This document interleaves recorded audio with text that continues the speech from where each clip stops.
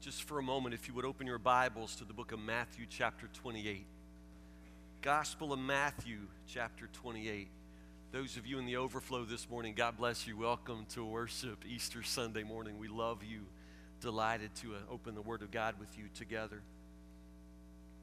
I just want to talk about Jesus for a few minutes. I talk about him a lot. I don't have to tell you all that. But not just when I'm at church, and you should know that as well. I talk about Jesus wherever I go. There's a lady in my life, actually a good friend of mine. We talk about nearly everything, she and I. There's just not much that we don't. But whenever I talk about my faith, whenever I bring Jesus into the conversation, she always says, "Now, Tim, I think some things are private." It's really funny because she's told me things that I thought were really private.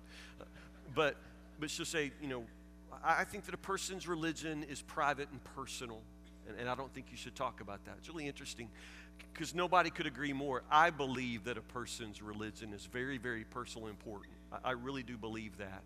But I also need to explain to you a little bit why it's so important that we talk about Jesus. And if you are one of those people who are not a Christian or new to church, perhaps you've wondered why Christians are different, why it is that we want to talk so much about something that you consider very personal and private. Maybe I can clear that up for you. As you understand, there are nations of the world where there is no freedom of religion at all, but there are also a number of countries where there is freedom of religion. People can worship God completely as they feel free to do so. However, they are not free to do what they call proselytize. There are countries where people are free to worship, but you're not free to try to convert others to your faith, to your religion. And Christians always end up on the wrong side of the law when you make laws against proselytization or evangelism, as we call it. When you make laws against telling other people about Jesus, somehow Christians always become outlaws. And that is simply because we must talk about him. We must do this in order to be faithful. And I want you to understand a little bit about it, and we're going to look at the scripture in order to understand. Matthew chapter 28. I'm going to start there at the beginning so you get the Easter story and then jump all the way to the end. Those last verses are the verses I want to call your attention to today. But Matthew chapter 28, this is the Easter story if it's new to you. This is after the crucifixion of Jesus. He was put on the cross and crucified on Friday, and now it's early on Sunday morning. So here we go. Early on Sunday morning, as the new day was dawning, Mary Magdalene and the other Mary went out to visit the tomb. Suddenly there was a great earthquake, for an angel of the Lord came down from heaven, rolled aside the stone, and sat on it. Okay, now stop. This is not a fairy tale. This is not a bedtime story. Understand, this is what happened. A great earthquake. An angel of the Lord came down from heaven, rolled aside the stone, and sat on it. His face shone like lightning, and his clothing was as white as snow. Blinding. You get this picture, it's just blinding light. The guards shook with fear when they saw him, and they fell into a dead faint. Then the angel spoke to the women. "Don't be afraid," he said. "I know you're looking for Jesus who was crucified. He isn't here. He is risen from the dead, just as he said he would happen. Come, see where his body was lying. And now go quickly and tell his disciples that he is risen from the dead and he's going ahead of you to Galilee. You will see him there. Remember what I have told you." Now jump down to verse 16. Then the 11 disciples left for Galilee, going to the mountain where Jesus had told them to go. When they saw him, they worshiped him, but some of them doubted. Jesus came and told his disciples, "I have been given all authority in heaven and on earth. Therefore, go and make disciples of all the nations, baptizing them in the name of the Father and the Son and the Holy Spirit. Teach these new disciples to obey all the commands I have given you, and be sure of this, I am with you always, even to the end of the age," even to the end of the world. I'm with you, Jesus. Pastor was working with a very young, very inexperienced youth minister. I wish Matt Betts were here today. A very young and inexperienced youth minister, and he wanted to see this young man grow as a minister. And so the pastor called him in his office one day and said, son, I'd like you to bring the sermon next Sunday. I want you to preach next Sunday. And this kid said, no, please, no, Pastor, don't ask me to do that. I can't do that. Pastor said, no, I believe you can. I believe that you just need to try. And if you do it, you're going to succeed. I just want to know, no, please, Pastor, no. The young man said, no, don't make me do this. Pastor said, no, next Sunday, you're going to preach. So next Sunday, the youth minister, he stepped into the pulpit. His knees were knocking. His hands were trembling. His voice was shaking. And he got up to the congregation. He was quiet for a long time. And then he looked out and said, do y'all know what I'm going to say? People shook their heads. No, no. They don't know what he's going to say. No. He said, neither do I. Let's stand to be dismissed with prayer. Oh, yes, he did. And it's funny to everybody but the pastor, who called him back in his office and said, young man, I understand that you're afraid, understand that this is new to you, but that's not acceptable. You can't do that. No, I want you to do that again next week. No, Pastor, please, I can't. He said, no, I want you to preach. Next Sunday, you're really going to preach. I want you in the pulpit. I want you prepared. And I want you to deliver an actual, no, Pastor, please, I can't do it. Please don't ask me. No, you're going to deliver an actual sermon. I want you in the pulpit. This time, you're really going to do it. So next Sunday, he stepped back in the pulpit. Crowd was there again. They remember last week now. So the youth minister gets back in the pulpit. His knees are knocking. I mean, same thing. Knees are knocking. His hands are tilting. His voice is shaking. He stood there a long time without looking up, and he looked up at the people and said, do y'all know what I'm going to say? Now, this time they remember last week, so they all nod their heads. Yeah, we think we know what you're going to say. He said, well, good. Let's stand to be dismissed with prayer. That's 2 weeks in a row. Okay, this time the pastor is furious. He calls him in the office and said, you have made a mockery of the pulpit. You have made a mockery of preaching, and it's not acceptable. Next Sunday, you're going to preach, and if you don't manage to preach, you're going to look for another job, okay? Please, no, please. He said, please, I can't do it, Pastor. I just can't do it. No, you're going to do it next Sunday. Next Sunday, young man stepped back in the pulpit. Same thing. I mean, his knees are knocking, his hands are trembling, his voice is shaking. He stood there a long time, that same thing. He looked up, and he said, y'all know what I'm about to say? Okay, now they're confused. So half the congregation shook their heads, yes, we think we do. The other half said, no, we're not sure what you're going to say. So half are saying yes, the other half are saying no. So the young man said, well, why don't those of you who know tell those of you who don't know? Let's stand and be dismissed with prayer. Now, he stumbled into it, but he managed to say very clearly what the purpose of the church is. Understand me? He didn't do it on purpose. God blessed him. He managed to say exactly what the purpose of the church is, exactly why we are all here, so that those of us who know can tell those who don't know about Jesus. Those of us who know are supposed to tell those who don't know about Jesus. Now, you may ask why. Why Jesus? Why this man? Why this religion?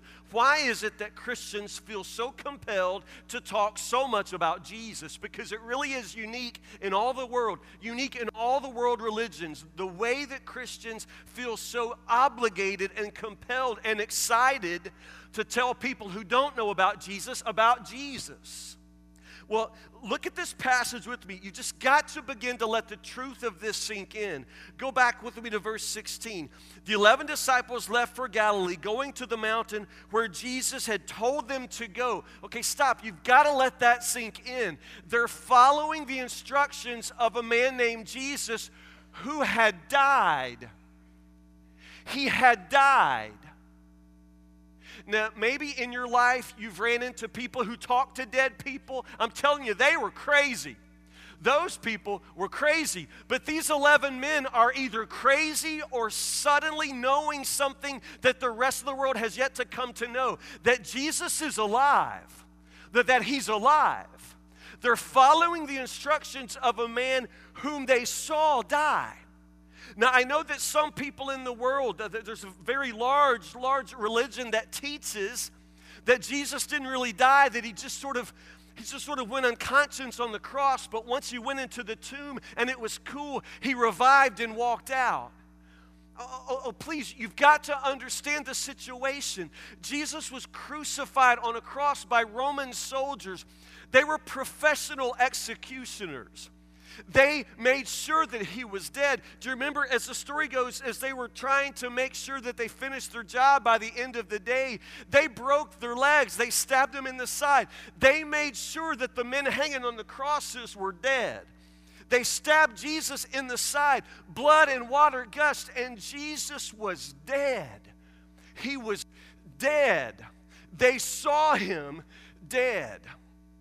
But now they're listening to his instructions and looking for him because they know he's alive. Now, they don't know he's alive because somebody told them. In the Bible, in the Easter story, people don't necessarily believe it just because somebody tells them.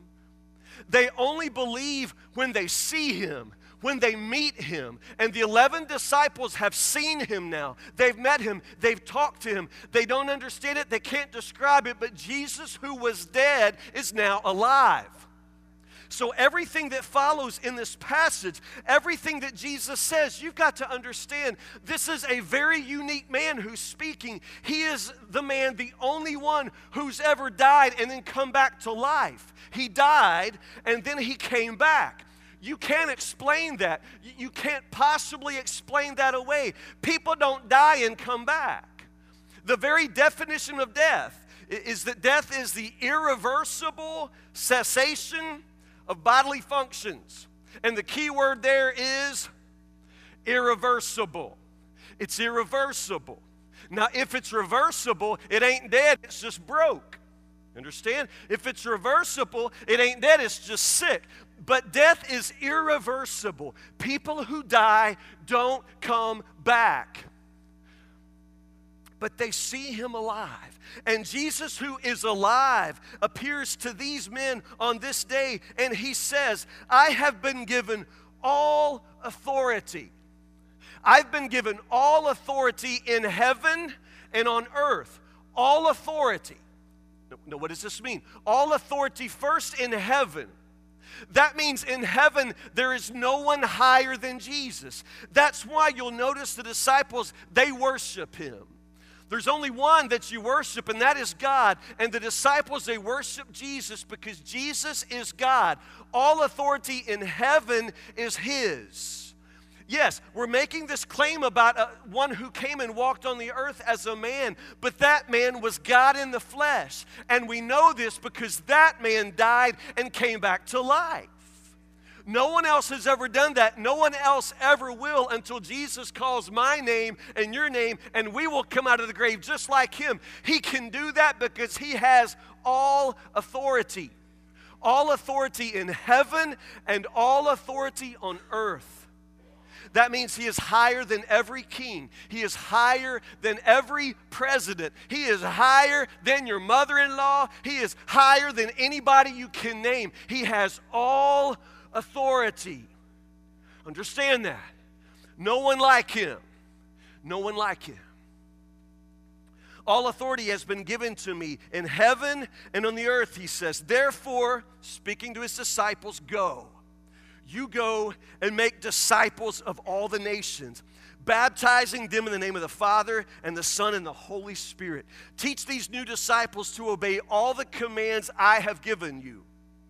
And be sure of this, I am with you always, even to the end of the world. So this is who Jesus is. What is Jesus doing? What does he want? Well, very simply, he wants to save the world. Jesus wants to save the world. Now understand, notice the very last words of this passage. Be sure of this, I am with you always, even to the end of the world. Now, I don't want to ruin your Easter Sunday by telling you the bad news, but the bad news is the world is going to end. I'm not saying I know when. I know least about it than anybody. I don't know. All I know is it doesn't go on like this forever. It doesn't. The one who has all authority in heaven and on earth, the one who's been to the other side and has come back, he's the one who says the world's going to end. It's not going to continue like this forever. We don't know how much time we have. We just know that the world has a beginning and the world has an end. Now, I don't know if you and I will even be alive when the world ends, and that's even the worst news for you. The truth is, your world could end before the rest of the world ends. You have no idea how much time you have. I don't either. But this is what Jesus says. You can be sure of this, that the world has an end to it. The world has an end. And understand, the one who says that is the one who's been there and has come back. He is the Alpha and the Omega, the beginning and the end. He knows what he's talking about. He has all authority, remember? The world has an end. It's going to end. And in this end of all things, recognize Jesus is going to make everything right. You wonder why the world is so broken? You wonder why the world is so bloody and violent? You wonder why the world is so wicked? This is the point. Jesus knows how wicked the world is. Jesus sees how broken the world is, and he's going to come and make everything right. That's the good news. He's going to make everything right in the world. He's going to make it all new. He's going to punish the wicked. He's going to reward the righteous. He's going to call all of the dead out of the graves. Do you understand? It's going to happen one day. He's going to make everything right that is wrong. Problem is, you and me, we're mixed up in this. We're mixed up in this. We live in this world. And when we get all excited about thinking about when God makes everything right that's wrong, we forget that we're probably on the wrong side of that. When we start thinking about Jesus coming to make everything right with the world, we've got to remember that we're part of what's wrong with the world. We're not on the right side of this. So understand, when I say that Jesus wants to save the world, it's the world of people that he loves. He wants to save people. Before the end, before it's too late, before your time runs out, he wants to begin changing and making right what's wrong with you. This is what we mean when we say Jesus is the Savior of the world, certainly the entire world, all the nations of the world, but don't miss the point that it's very personal and very private. We're talking about your heart. Jesus wants to save not just the world, but he wants to save you. Jesus wants to save you. You look around at the world and you see how violent the world is. Well, don't you understand?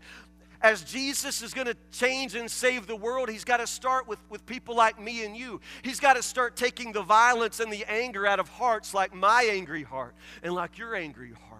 When you think about Jesus making the world safe and making the world peaceful, he's got to somehow bring peace to hearts like mine and peace to hearts like yours. You understand? You look at how mean the world is, and certainly Jesus wants the world to be kind, but he starts with people. He starts with individuals. Jesus is saving the world person by person. Person by person. And that means he wants to start saving the world by starting with you. He wants to go to work in your heart. He wants to take everything that's wrong in you and make it right.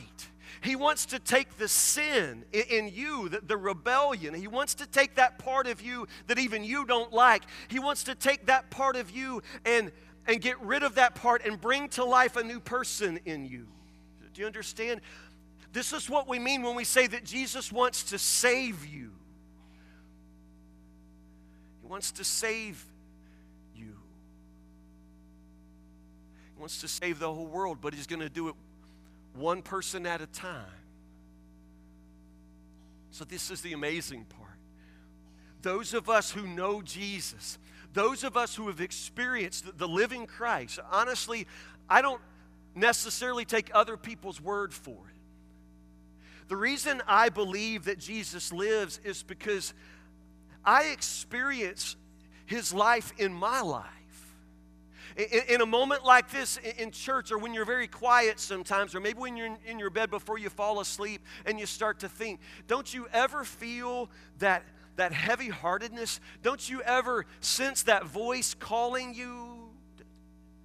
You ever experience God in his presence, God in his spirit? Do you understand? This is what we're talking about. This is Jesus coming to you.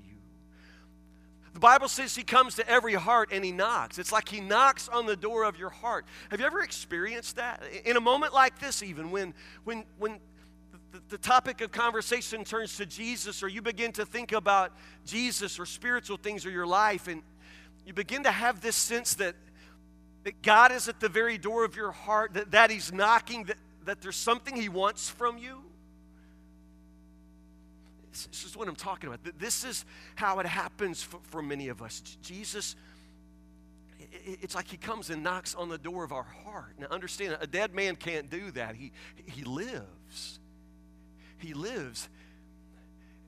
And he wants your life.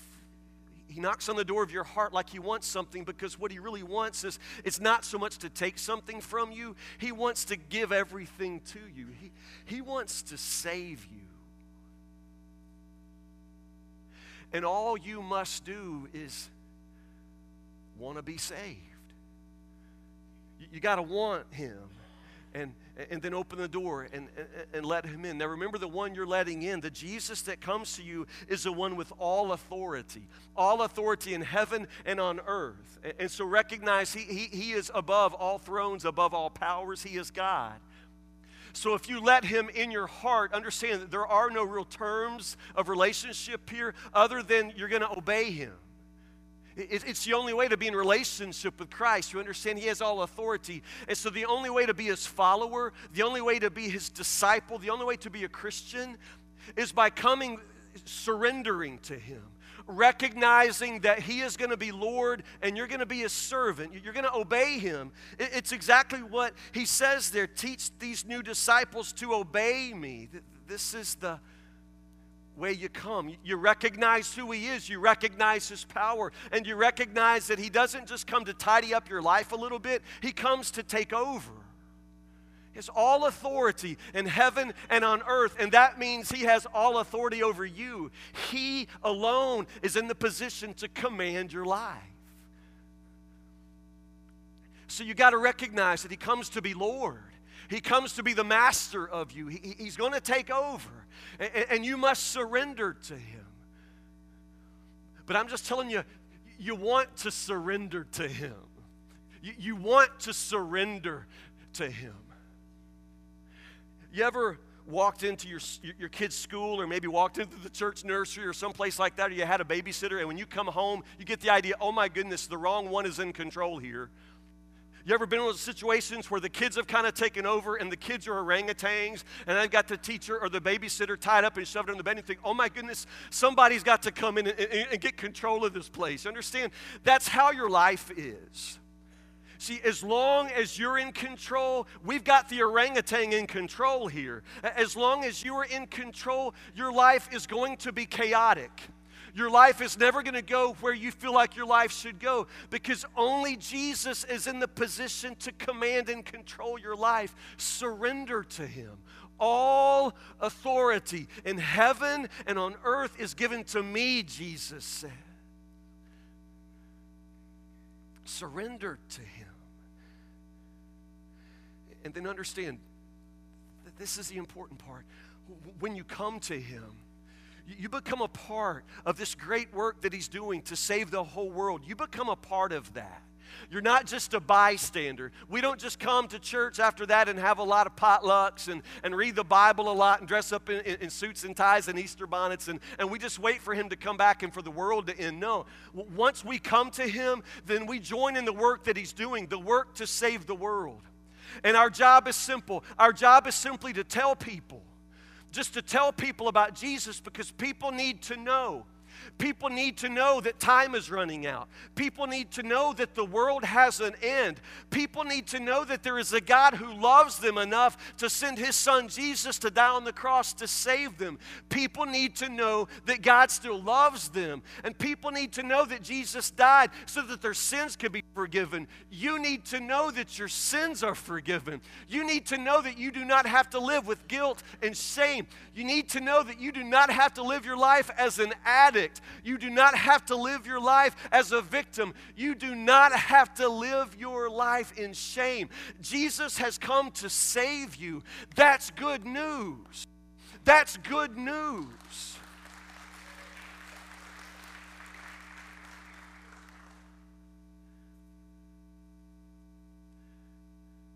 And the people in your life deserve to hear it. They deserve to hear it. The people in your family, they deserve to hear about Jesus from you. Don't you love Jesus? Haven't you experienced what Jesus brings into your life? Don't you know the peace of praying, knowing that your prayers are going straight to God's throne because of what Jesus has done? Don't you enjoy that peace? Don't you love that feeling of love and confidence that comes in knowing that your life is in God's hands? Don't you love knowing that? Don't you think other people deserve to know that that's available?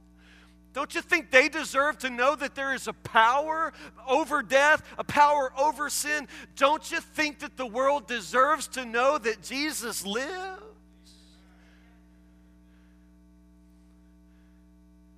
See, you're a part of this. You're a part of this. If you're one of those who doesn't know who Jesus is or doesn't know what Jesus can do, then I want to tell you about him. I want you to know him. And if you're one of those who knows Jesus, then let's let those of us who know Jesus tell those who don't know about Jesus. Pray with me.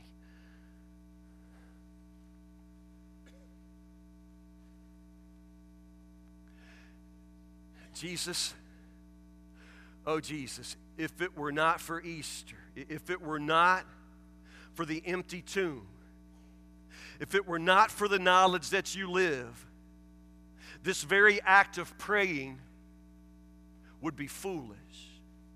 There'd be no one there to listen. But Jesus, we know that you are the Son of God. We know that you are who you said that you are. We know, Lord Jesus, that you live because you live and you reign and you come and your presence is with us and your word points to the truth that you live. Lord Jesus, we thank you. We thank you for all that you have done for us. Words can't even begin to express all you have done. Now, Lord, I pray for those in this house, those in the sound of my voice who do not know you, who've never encountered you alive and powerful and knocking on the door of their heart. Lord Jesus, I pray that in this very moment, you'll just begin to knock and speak. Lord Jesus, I pray in this moment your Holy Spirit will bring the conviction of truth, gospel truth today. That those who have never believed before will begin to believe that you alone are God.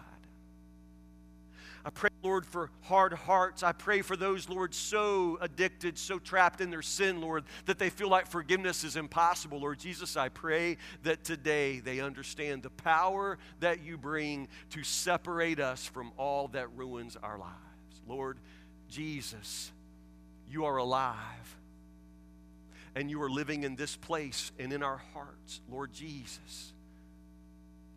Reach out to those today who have never surrendered to you. Overwhelm them with your love. Overwhelm them with the desire to belong to you, to know you. Help every lost, broken heart today, Lord Jesus, to say yes to you, to believe. And help all of us as believers, Lord, to love to tell, to love to talk, to never stop talking until the whole world comes to know you. We pray these things in your living and wonderful name, Jesus. Amen.